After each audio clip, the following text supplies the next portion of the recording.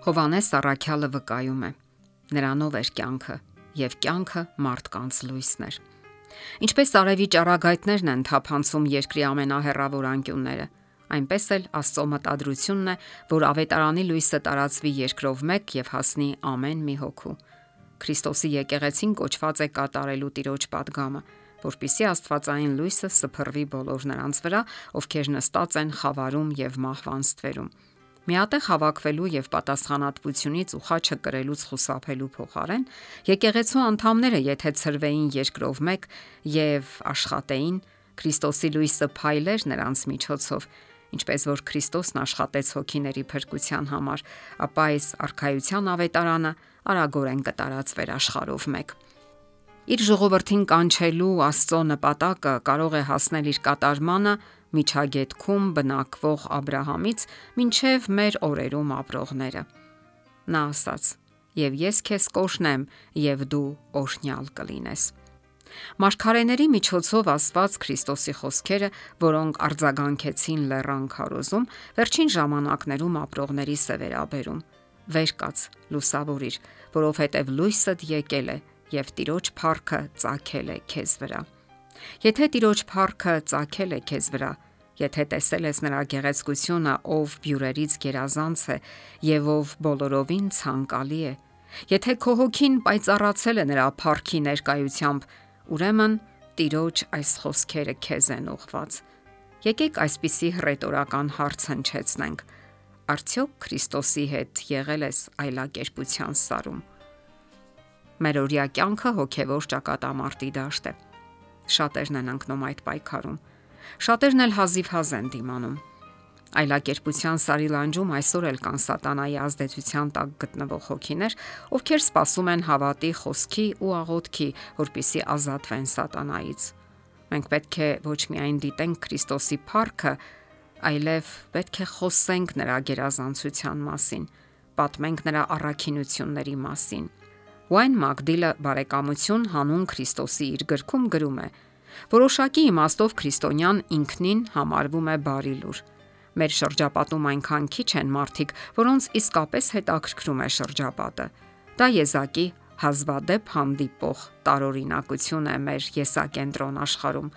Այդ տարօրինակությունը պետք է մշտապես ողջունել։ Ցավոք այսօրվա քրիստոնեությունը հաճախ ճառասացության է նմանվում, գեղեցիկ խոսքերի հեղեղի, որը զուրկ է կենսական ուժից եւ չի դիպչում մարդկանց սրտերին։ Եսային ոչ միայն նայեց Քրիստոսի փառքին, այլև խոսեց նրա մասին։ Երբ Դավիթը մտքերի մեջ խորասուզվեց,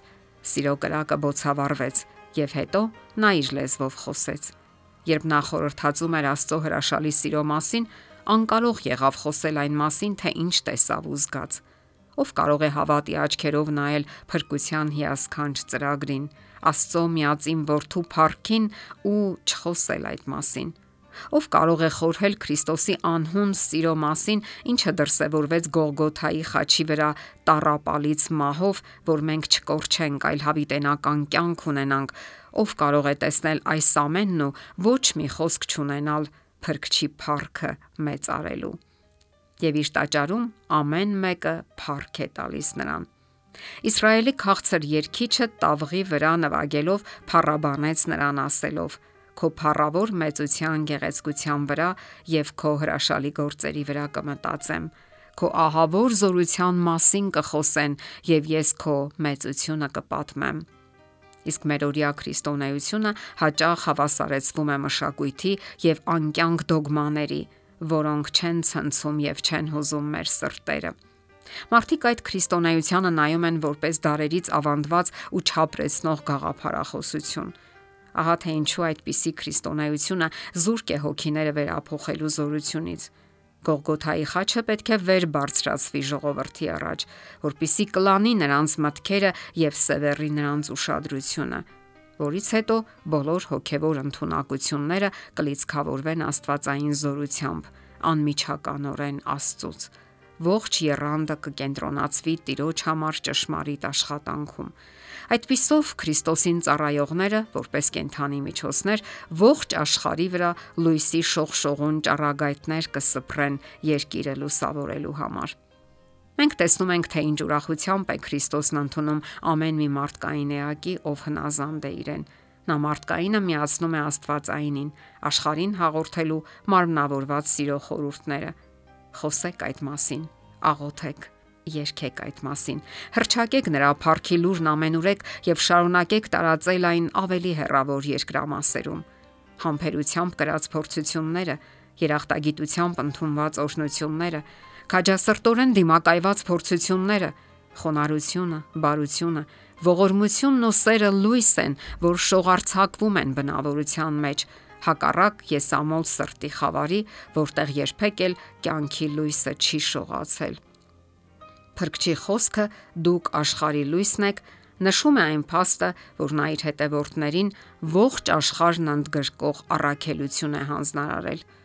Քրիստոսի օրերում իշխում էր եսասիրությունը, հպարտությունն ու նախապաշարմունքը, եւ դրանք թույլ չէին տալիս, որ սուրբ ճշմարտությունները հասնեն մարդկանց, բայց Փրկիչը եկել էր փոխելու այդ ամենը։ Նրա շուրթերից դուրս եկող խոսքերը նման չէին քահանաների ու վարդապետների խոսքերին։ Քրիստոսը քանդում է եսասիրության, ազգերը բաժանող նախապաշարմունքի միջնապատը եւ ցույց է տալիս ողջ մարդկային ընտանիքի հանդեպ տածած սերը։ Նա հանում է մարդկանց իրենց եսասիրության նեղ շրջանակներից եւ վերացնում տարածական սահմաններն ու հասարակության արհեստական խտրությունը։ Այդպես էր նա տարածում իր աստվածային լույսը եւ լուսավորում մարդկանց։ Մենք էլ պետք է օրինակ վերցնենք նրանից եւ ոչ մի տարբերություն չդնենք մարդկանց միջև, ովքեր էլ որ նրանք լինեն։ Նաեւ այդպես է տարածվում Աստծո լույսը մեր միջոցով։ Եթերում Ղողանջ հավերժության հաղորդաշարն է։ Ձեզ հետ է Գեղեցիկ Մարտիրոսյանը։ Հարցերի եւ առաջարկությունների համար զանգահարել 033 87 87 87 հեռախոսահամարով։